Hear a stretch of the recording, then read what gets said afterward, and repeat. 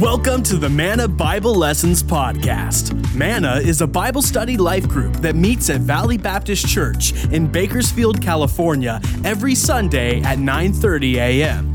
However, if you're listening from another part of the world, then we welcome you, and we invite you to stay tuned after the lesson to hear how you can submit your prayer request to be on our prayer sheet. Thank you for joining us, and now, here's Brad Hannock.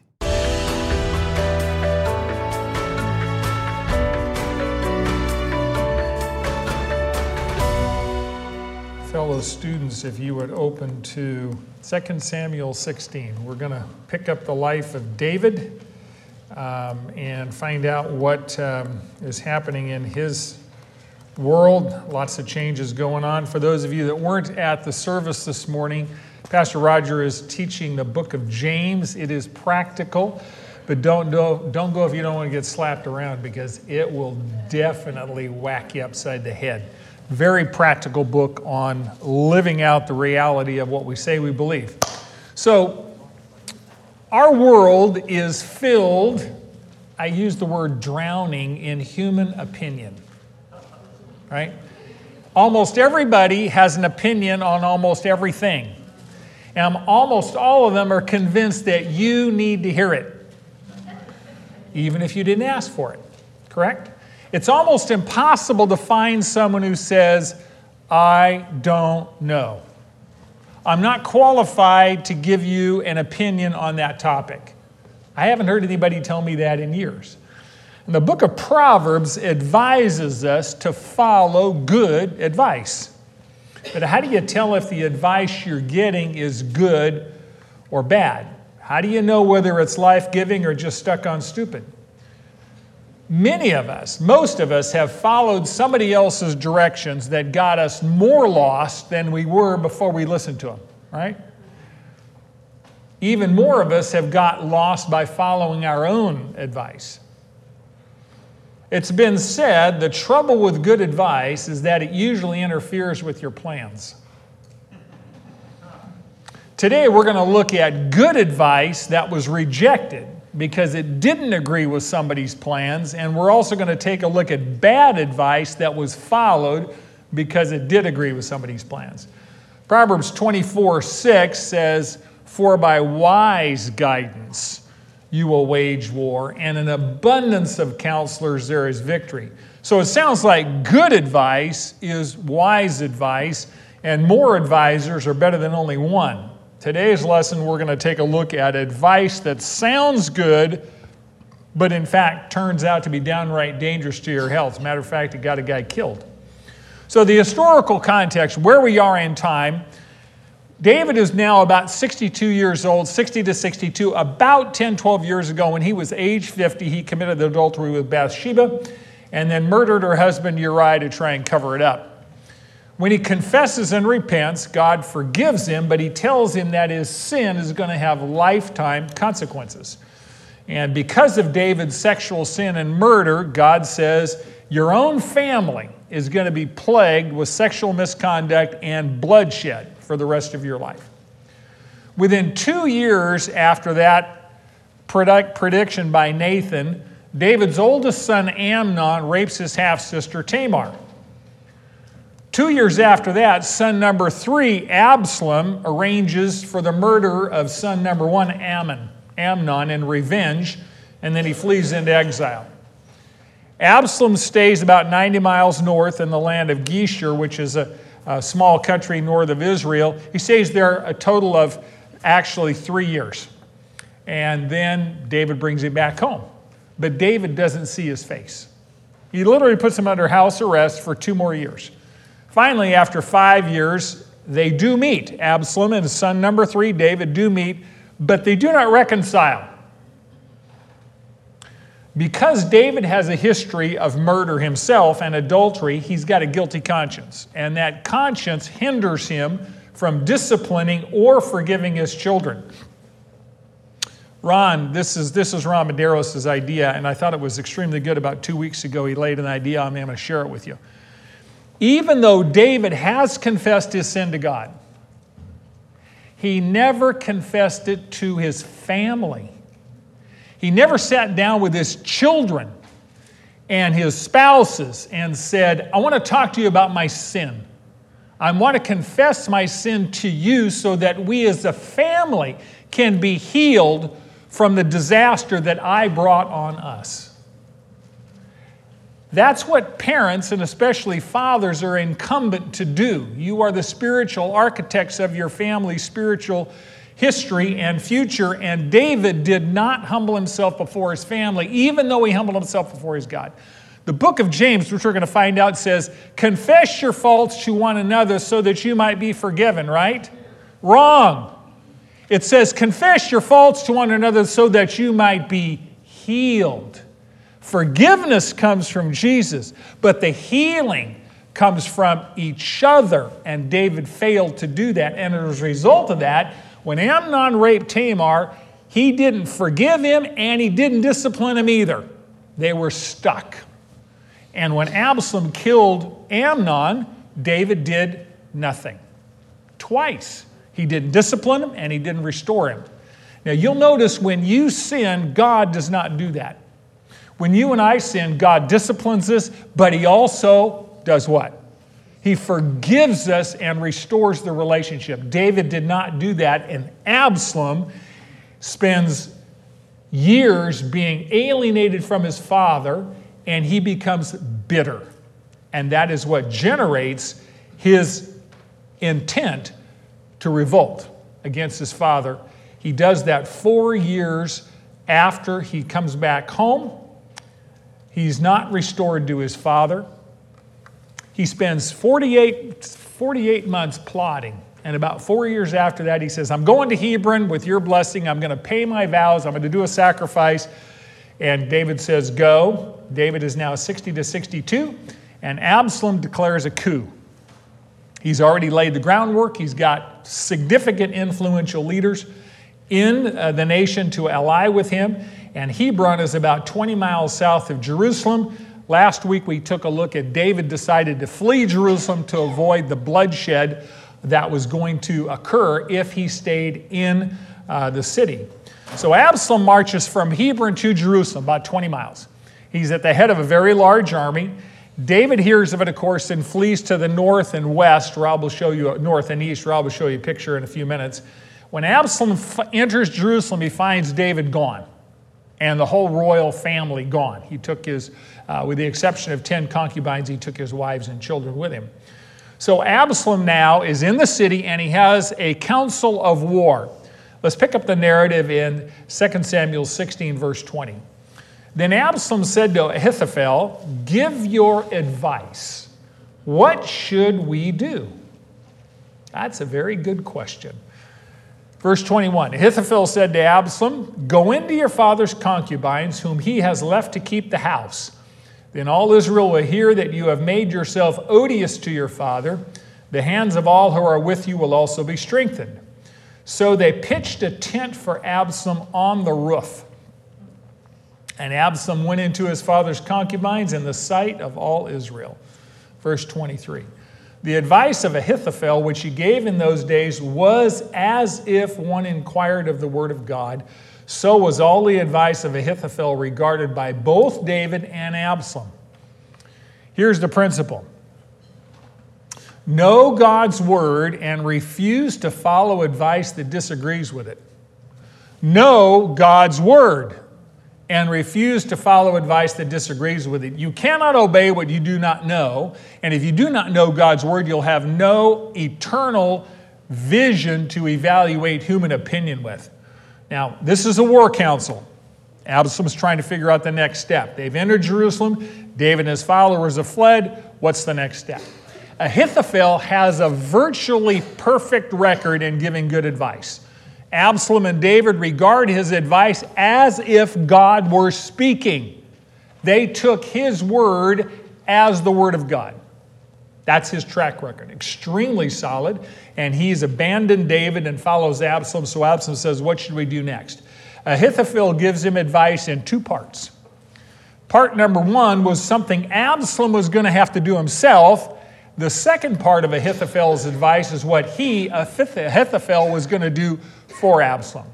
The first thing he said was, Absalom, have sex with your father's wives. Remember that David had left 10 concubines, which are kind of a surrogate wife.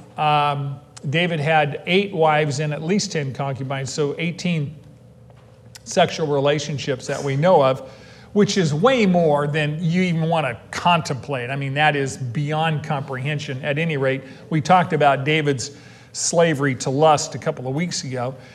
He says, Absalom, have sex with your father's concubines, and that will make reconciliation between you and your father impossible. There is no way there's any bridge back to a relationship with your father after you do this. When you appropriated a royal harem, it was proof positive to the world. It was evidence that, in fact, you had replaced the prior king. They were deposed and you were large and in charge. Ahithophel wants Absalom to burn his bridges. Remember, you've all heard the story about Cortez, lands in Mexico. He tells his soldiers, burn all the ships. So he's got several hundred troops on the beach, and the ships are going up in smoke. And he says, we're going to burn the ships because there's no retreat. There's only one way, and it's forward into the interior, and either we're going to win or we're going to die because there's no back door. And that's exactly what Ahithophel is saying to Absalom. When you have sex with your father's concubines, either you're going to die or dad's going to die, but you are never going to reconcile. And he says to do that because when the nation knows that Absalom is staking his own life on the success of this revolt, they're going to be all in as well. So, interesting question. Ahithophel has betrayed David and allied himself with his son. He's a co-conspirator in this revolt. Why? History tells us that he was one of David's closest confidants. In Psalm 41:10, David describes Ahithophel as my close friend, in whom I trusted, who ate my bread. I mean, they barbecued together at the palace. These two were tight. They were good friends. I'm told they both liked pork, which, you know. Barbecued pork. I mean, probably not, you know.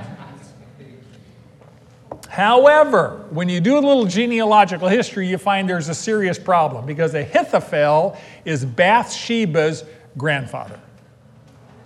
That might have a bearing. Ahithophel is so bitter over David's adultery with his granddaughter and murder of her husband that 12 years later, he still is looking for revenge. However, Ahithophel has no idea that his advice to Absalom is simply a fulfilling of the prophecy that God had commanded Nathan to tell David. Nathan, the prophet, when David had committed adultery with Bathsheba, Nathan said to David, God says what you have done in private with another man's wife, your companion is going to do in public with your wives. 2 Samuel 12. This is 12 years before. That prophecy was now being fulfilled to the letter. The exact same rooftop that David had walked on 12 years before, lusted after Bathsheba, had sex with her, was the exact same rooftop they put a tent on, and over several days, Absalom has sex with David's 10 wives.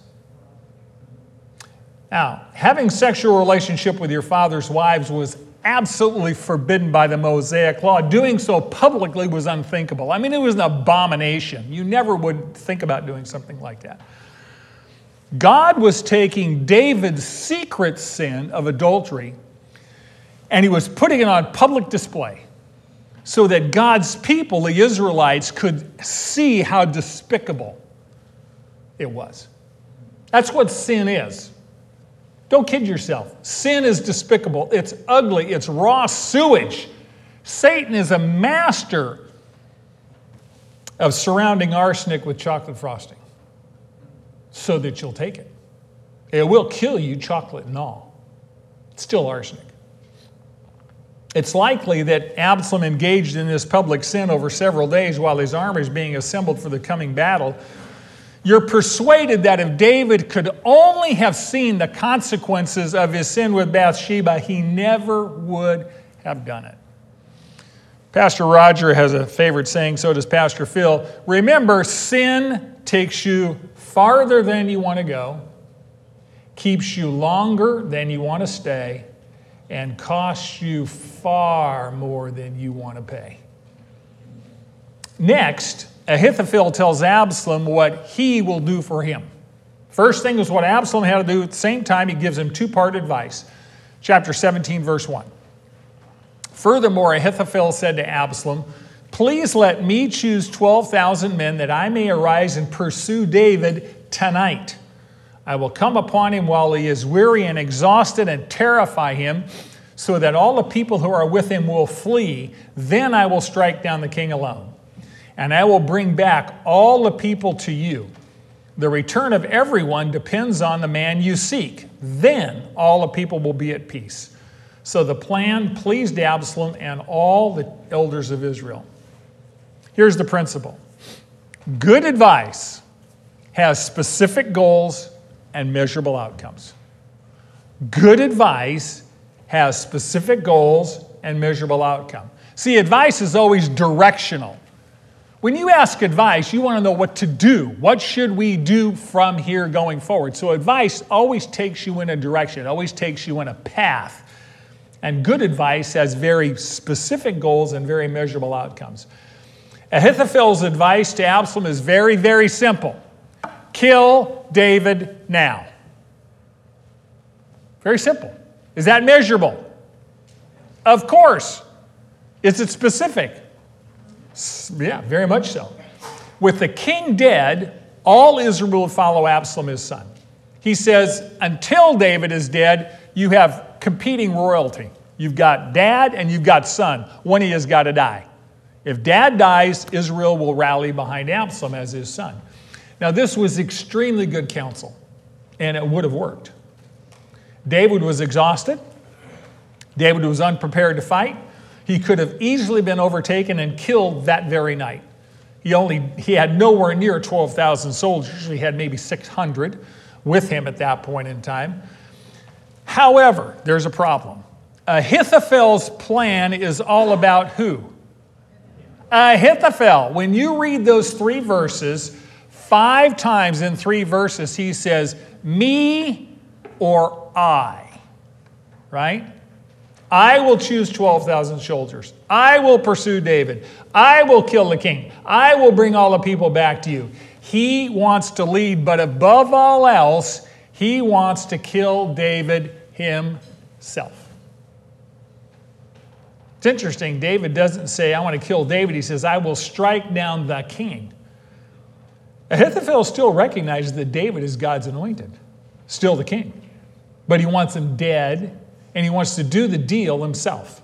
That's how angry he is. Everyone in this room recognizes that this counsel is very wise. It will work. Once David was dead, Absalom would have no opposition. Israel would rally behind him. Verse 5. Then Absalom said, now call Hushai the Archite also, and let us hear what he has to say. When Hushai had come to Absalom, Absalom said to him, Ahithophel has spoken thus and so. Shall we carry out his plans? If not, you speak. You know, it's usually a good idea to get a second opinion, right? I mean, when you're going to do surgery and they're going to cut on you, whether they use anesthetic or not, right, it's a good idea to get a second opinion. Just saying, probably a good idea. So Absalom is saying, well, let's get a second opinion here. Probably a good idea when it talks about the success of a revolution. More counselors is probably wiser, so let's get a second opinion. Remember, Hushai isn't even a part of this council. He's an outsider. They have to call him in.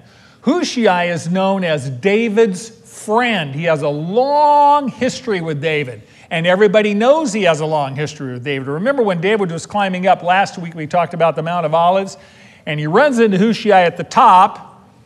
And just before he gets to the top, he finds out that his Secretary of State, Ahithophel, is defected. And he prays a prayer, and what does he say?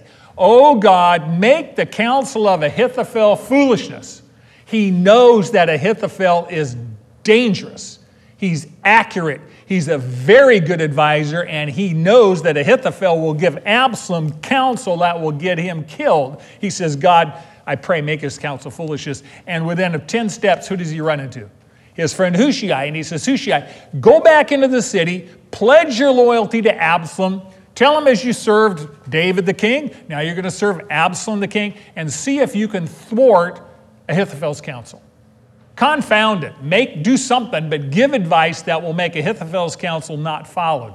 That was his job description. So Hushai comes back into the city. He says, King Absalom, I'm now loyal to you as I was loyal to David, etc., etc.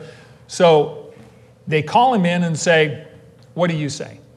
However, this is very interesting. Absalom made a major mistake. He told Hushai what advice Ahithophel had already given him. Now you know what the opposition's planning.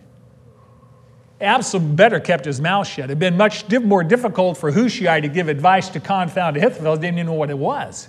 But Absalom said, this is what Ahithophel told us to do. What do you say? Right? Hushai knew immediately that Ahithophel's plan to pursue David that night had a very high chance of success. He only had seconds to come up with a counter plan that will save David's life. Everyone knew that he had been David's close friends, and so this council does not trust him. So he's got to give advice that they will believe even though they don't trust him. He has to give advice that will result in Absalom's death, but it has to sound like it's going to guarantee Absalom's victory. That's a tough job, mission impossible. So guided by the Holy Spirit, Hushai gives an impromptu advice. I mean, it's literally off the cuff. And he's going to appeal to Absalom's fear and Absalom's pride. Verse 7. So Hushai said to Absalom, this time the advice that Ahithophel has given is not good. Verse 8. Moreover, Hushai says, you know your father and his men, that they are mighty men and they are fierce, like a bear robbed of her cubs in the field. And your father is an expert in warfare, and he will not spend the night with the people.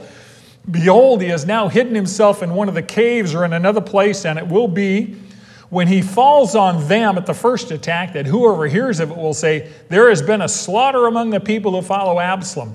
And even the one who is valiant, whose heart is like the heart of a lion, will completely lose heart. For all Israel knows that your father is a mighty man, and those who are with him are valiant men. Hushai acknowledges, Ahithophel has got a good track record, but this time, just this time, his advice is not good, and here's why. See, Ahithophel's plan depends on one thing.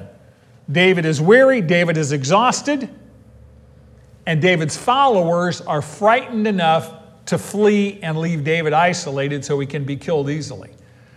Hushai knows David better than anybody, and everybody in the room knows that he's his friend, and he's going to leverage this intimate knowledge of David to scare him.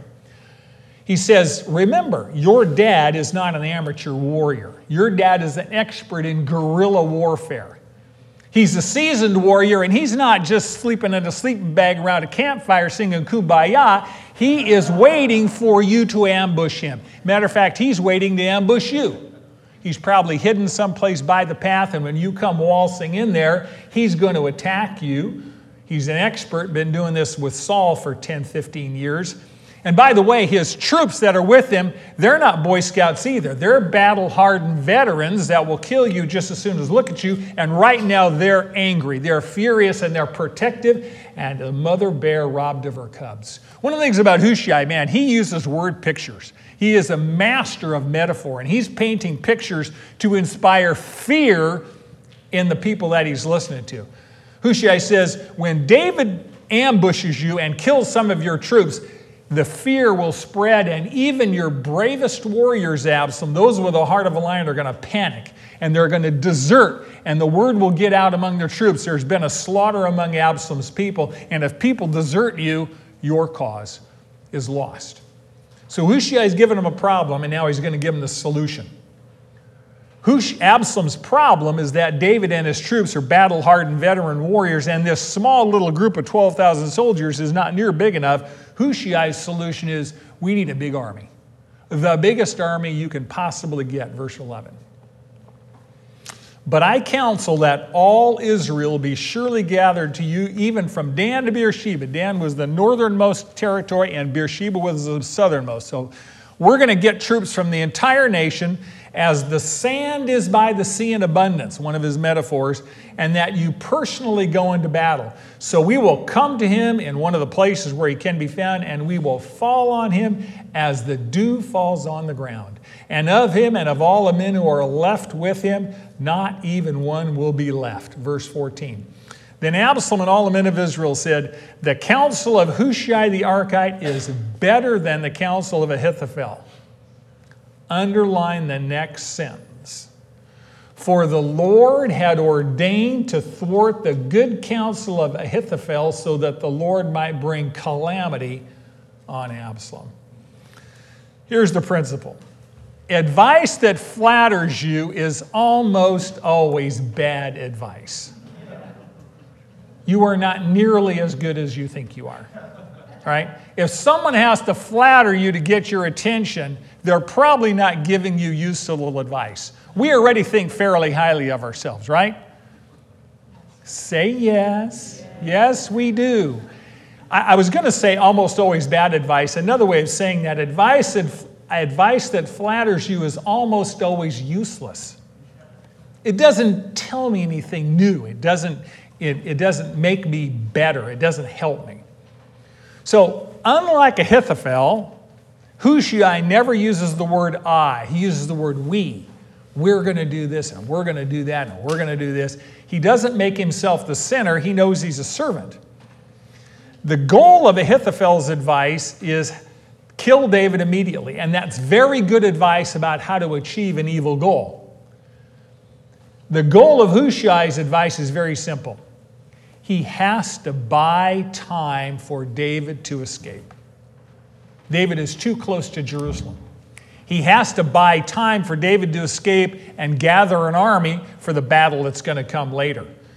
So Ahithophel's advice is all about kill David today. Hushai's complete plan is he needs to get David a few days, even a week, to get out of Dodge, get further away, get an army together to fight. So Hushai says to Absalom, we need a big army. We need a big army. And it's going to take some time to get that army, which would give David time to escape. He also advises that as king, Absalom should personally lead this army into battle. And if David retreats into a walled city, we'll get all Israel together with ropes and we'll tear down that wall brick by brick. Hushai's not stupid. He understands that Absalom is a glory hound. Absalom is one of the vainest, most egotistical people. He is a spotlight lover. He could not have written a better script for Absalom. I mean, from Absalom's standpoint, there's no movie script like a great army and a great battle and a great victory with me as the great leader. I mean, Hushai is appealing to Absalom's pride and his ego. Other interesting thing. If Ahithophel's plan is followed, and Ahithophel actually goes and kills David that night, who gets the credit for that? Not Absalom, not the glory hound. Ahithophel gets the credit. And one of the things that Absalom is scared of, if Ahithophel succeeds in killing David and he gets the credit, then Israel might say, you know, Ahithophel, you're a pretty smart guy. Maybe you should be the king. You're sharp. Maybe you should be the king. Absalom's scared about that. And his pride is not going to share the spot with anybody. This guy is a Prince Charming. He knows nothing about warfare. He knows nothing about leadership. His pride has corrupted his judgment, and as a result, when both sides have been heard, Absalom and Israel's leaders choose to follow Hushai's bad advice and reject Ahithophel's good advice. Have you ever known anybody who listened to stupid advice and followed it? Why is it always easier to see they're swallowing the arsenic than us swallowing the arsenic, right? Verse 14, the last sentence of verse 14 gives you the answer. For the Lord had ordained to thwart the good counsel of Ahithophel in order that the Lord might bring calamity on Absalom. Here's the principle. God uses our choices and shapes our circumstances to accomplish His purposes. God uses our choices and shapes our circumstance to accomplish His purposes. So you ask the question when you're reading this narrative, who's in control here? Well, not the nation of Israel. They're divided. They're on the verge of civil war. They can't decide who they want to be king. Some want David, some want Absalom. David's certainly not in control. He's fleeing for his life. I mean, he's running out of town so he doesn't get killed. Not Absalom. He's not in control. He has just followed advice that's going to lead him to his death. He's certainly not in charge. Ahithophel's not in charge. His good advice has been rejected, right? And Hushai can't take credit. It was God who put the words in his mouth at the right time he needed them. David had prayed that God would use Hushai's advice to thwart Ahithophel's advice, and God just answered that prayer. Ahithophel knows that the only issue that matters is David's death, and he wants to do it, and Hushai knows that he has to buy time for David to flee and prepare. Absalom is willing to delay going after David if he gets to be the hero. How many of you have ever heard the phrase, it's amazing what you can get done if you don't care who gets the credit? That's down in the Ronald Reagan Museum. I think that's really true. If you don't care who gets the credit, it's amazing what God can get done. But when our ego wants the credit, we get in the way of what the Lord wants to do. And that was Absalom's problem. He wanted to lead the army himself, even though he was completely ill-equipped, and he was willing to delay the time to do that. Absalom is really a case study in pride goes before a fall. But the real issue is God is orchestrating each one of these events, each one of these people, each one of these timelines in order to accomplish His purposes. God had three purposes here. Number one, discipline David for his sin. Number two, demonstrate to Israel the consequences of sin. And number three, destroy Absalom, who's trying to overthrow the Lord's anointed. God was not done with David. God had purpose for him even though he had sinned. And that gives us hope because all of us have sinned and fallen short of the glory of God. But God only uses broken people. So you all qualify for service.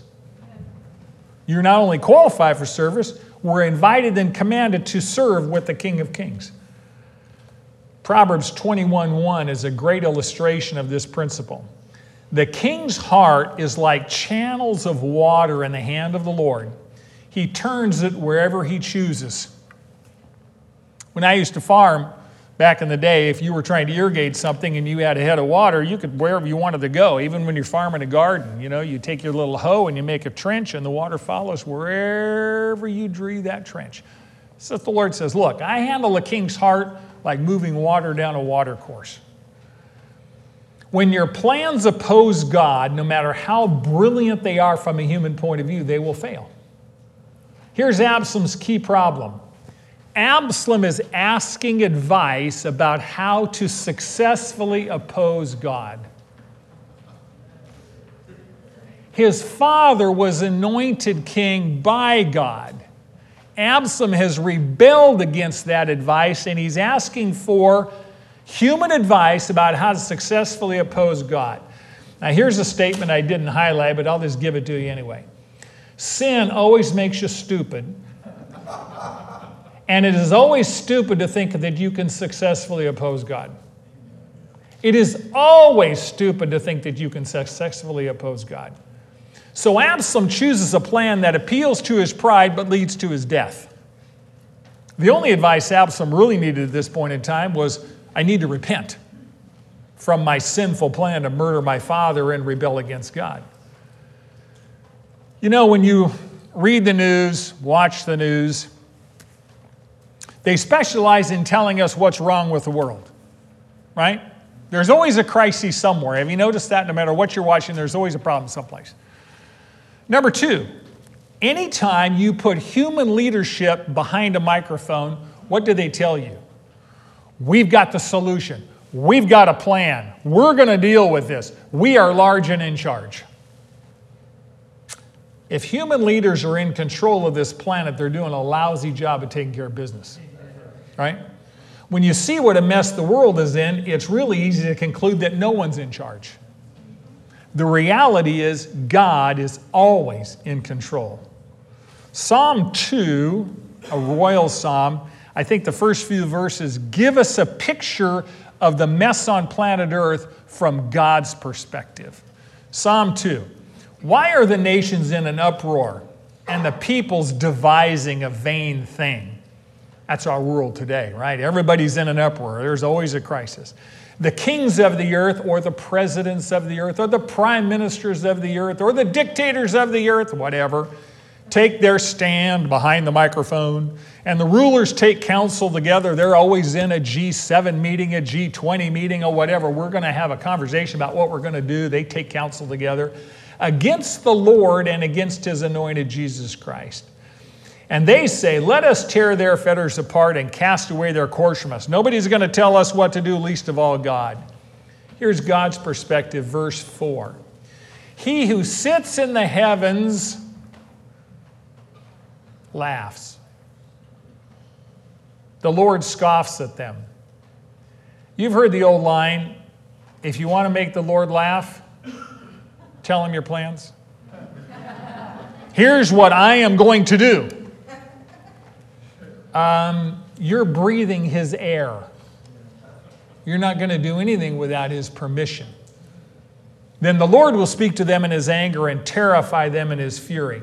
You'll notice, and this is a sidebar, but it's essential. Anytime Almighty God is portrayed in Scripture, what is he always doing? Sitting on the throne. Every time you see Satan in Scripture, he's scurrying around trying to mess this up and trying to deceive and roar like a lion, etc., etc. God is always seated on the throne, perfectly in control of everything that happens in his world. Perfectly in control. And you and I say, well, it doesn't seem like he's in control. That's because you don't see it from heaven's point of view. Your vision and my vision is not 20/20. Our vision is constrained by our circumstances, and with the eyes of faith, we understand that God is in control of everything, and he is on the throne. There is no circumstance in your life or in anyone's life that he is not in charge of. Be comforted.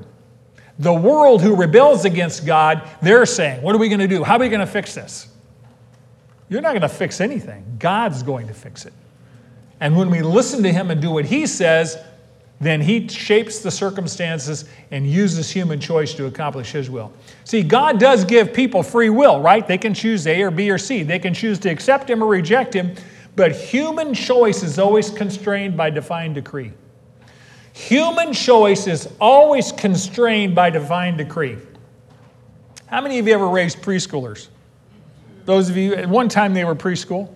They still act like they're preschool even though they're 33, but right, they're preschool.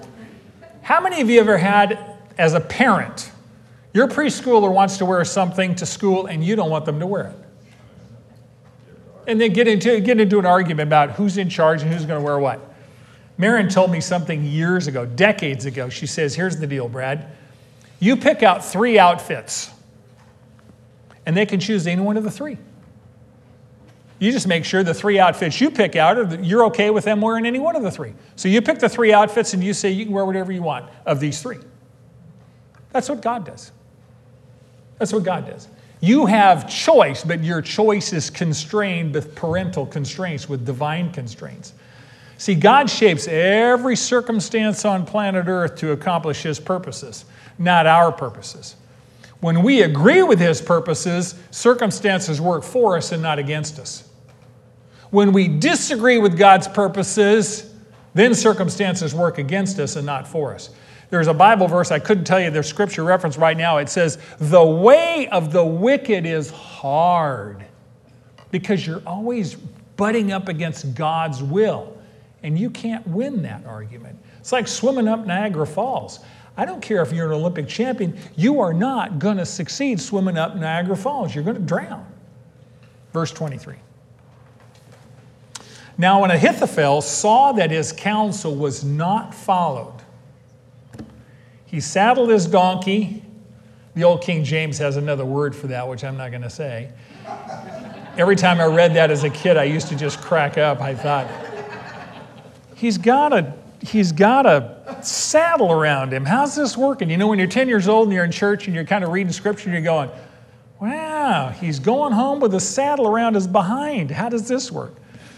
He saddled his donkey and arose and went to his home, to his city, set his house in order, and strangled himself. Thus he died and was buried in the grave of his father. Here's the principle. My will be done is the way of death. Thy will be done is the path of life, and everyone must choose. There's only two ways. One leads to life, one leads to death, and you cannot avoid a choice. Now, Ahithophel at this point is considered the wisest man in the nation. David and Absalom both followed his advice as if God spoke, which means he really ran the country. He was also a pretty proud man. He was used to having his advice followed because every time he said something, people listened. And when his advice is rejected now, number one, he feels humiliated. But even more importantly, he realized that Absalom was going to die. And David was going to win.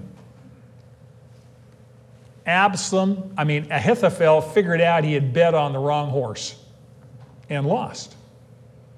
He knew David was going to win because Hushai said, gather a large army. Ahithophel immediately knew that in that kind of a conflict, Absalom didn't have a chance. It was only a question of win, but David was going to win that war. And when David came back to Jerusalem as king, Ahithophel was going to have to face him as a traitor. And that was a capital crime. So instead of being further humiliated by being executed for treason, Ahithophel goes home. And you're persuaded he must have been a pretty logical person because he sets his house in order. I don't know whether he writes his will out or whether he leaves a note, but whatever it was, and then he hangs himself. There are 7 suicides in the Bible. He's one of them. Other suicides include Abimelech, Samson, Saul, Saul's armor bearer, Zimri, who was the king of Israel, and Judas. Interesting that both Ahithophel and Judas were traitors who then took their own lives by hanging. Judas betrayed our Lord Jesus. Ahithophel betrayed King David, who was a type of Christ. You know, Ahithophel is a very perceptive and humanly wise person. Of anyone in Israel, Ahithophel understood clearly that God himself had anointed David king. And only God could remove him as king. So in betraying David, Ahithophel had really declared war on God. Both Ahithophel and Judas, you'll notice, become traitors not with ignorance, but they become traitors with full knowledge. Ahithophel had spent years with David, perhaps even decades. He was a good close friend. He knew him well. Judas spent three and a half years walking with Jesus day and night, 24/7. So neither Ahithophel nor Judas could claim ignorance. They betrayed their master with full knowledge. And Judas was greedy for gain, and Ahithophel was greedy for revenge. His lust for revenge drew him away from serving God. James 1:13 says, let no one say when he is tempted, I am being tempted by God. For God cannot be tempted by evil, and he himself does not tempt anyone. Verse 14 and 15 tells you the progression. Anytime you sin, here's why. Write it down. Each one is tempted when he was carried away and enticed by his own lust. People go, the devil made me do it. The devil doesn't make you do anything. The devil puts chocolate out there. There's arsenic inside and says, wouldn't you like some fruit? This is a great treat, right? He tempts you. He doesn't make you sin. You make you sin. You choose your own lust. Then when lust is conceived, it gives birth to sin. And when sin is grown up and accomplished, it brings forth death. The problem was Ahithophel was humanly wise, but he was not willing to wait for God to deal with David. He was going to take matters in his own hands. He was going to kill David himself. Satisfying his own desires had become more important than serving God. God says what? In Romans 12:19. Vengeance is mine, says the Lord. I will repay. And Ahithophel said, no, vengeance is mine. I'm going to stick him myself. God, you're not taking care of business in my time, in my way, fast enough. You're too slow. I'm going to grab the wheel. I'm driving the bus. We're going down the road I want to go down, not the road you want to go down. Have you ever done that? Did you do it this morning on the way to church? Yeah, we do it all the time. That's routine. It's always a question of whose will is going to be done. See, Ahithophel says, it's been 12 years and he's still on the throne and he's a murderer and adulterer. God, you're not fair. If you're in charge, you're corrupt. And we have people today say, well, if God's in charge of the universe, man, he's not doing a very good job, right? How come he doesn't deal with evil? Well, God will deal with evil. And people that tell me that, I say it's real simple. If God's going to deal with all evil on the planet, he's got to deal with you now and me now. Are you ready to face him? You want justice? There's going to come a day when justice will be done. But right now, he gives us mercy because he gives us time to repent. That's why he withholds judgment. Ahithophel, self-righteous, said, you haven't taken God out in 12 years, I'm going to do it myself. What it really is saying, God, I know better than you do. My way is better than your way. I'm rebelling against your sovereignty because I know better than you do. That's exactly what Satan did. And all his followers have been doing the same thing ever since. You know, this week, every one of us in this room is going to face multiple decisions. Most of us have dozens of decisions every day. And some of those decisions you face are really going to be dilemmas. Some decisions you're going to face this week are not simple. What to have for breakfast. I mean, they're going to be tough decisions. What do we do with that situation, with that person, with that child or grandchild or colleague at work or financial? I mean, they're really dilemmas. And every decision at the end of the day boils down to, am I going to do this my way? Or am I committed to doing it God's way, and I'm willing to lay it before him and ask for his advice and wait for his advice, and then when he shows me what to do, I'm committed to obey it. The way you will get God's advice, if any of you lack wisdom, let him ask of God in faith, and the way you will get it is to wait for it, and regardless of what it is, do it. See, you can't ask God, show me what to do, and by the way, if I like what you say, we got a deal. If I don't like what you say, no deal. Then you're God. You're telling God, I know more than you do. And that's what Ahithophel did. Every decision, ultimately, am I going to do this my way? Am I going to do this God's way? Let's review, and then Marty will come up and do prayer requests. We've got a couple minutes. We'll open it up for some questions, so if there are things you're thinking about, just be thinking about that. Number one, know God's word and refuse to follow advice that disagrees with it. If you don't know the gold standard for truth, how do you make decisions in light of that? If you don't know what God has to say, you will undoubtedly follow what humans have to say. Number two, good advice has specific goals and measurable outcomes. Number three, advice that flatters you is always useless and it's almost always bad advice. Number four, God uses our choices and shapes our circumstance to accomplish his purposes. By the way, what I didn't say there is, you can be opposed to God. You can be an enemy of God. You can hate God. He's still going to accomplish his purposes through your opposition. Satan's evil is used by God to accomplish his purposes. Your opposition, my opposition, Satan's opposition, nothing is going to thwart God's purposes from being accomplished. Lastly, my will be done is the way of death. Thy will be done is the path of life, and everyone must choose. So now that you know, do. Manna meets at Valley Baptist Church at 4800 Fruitvale Avenue in Bakersfield, California, every Sunday at 9:30 a.m. in the choir room. We would love for you to join us. Here at Manna, we believe in doing life together. So if you're in need of prayer, submit your request to mannabiblepodcast@gmail.com, and our class will be happy to pray for you. Thank you for joining us today, and now that you know, do.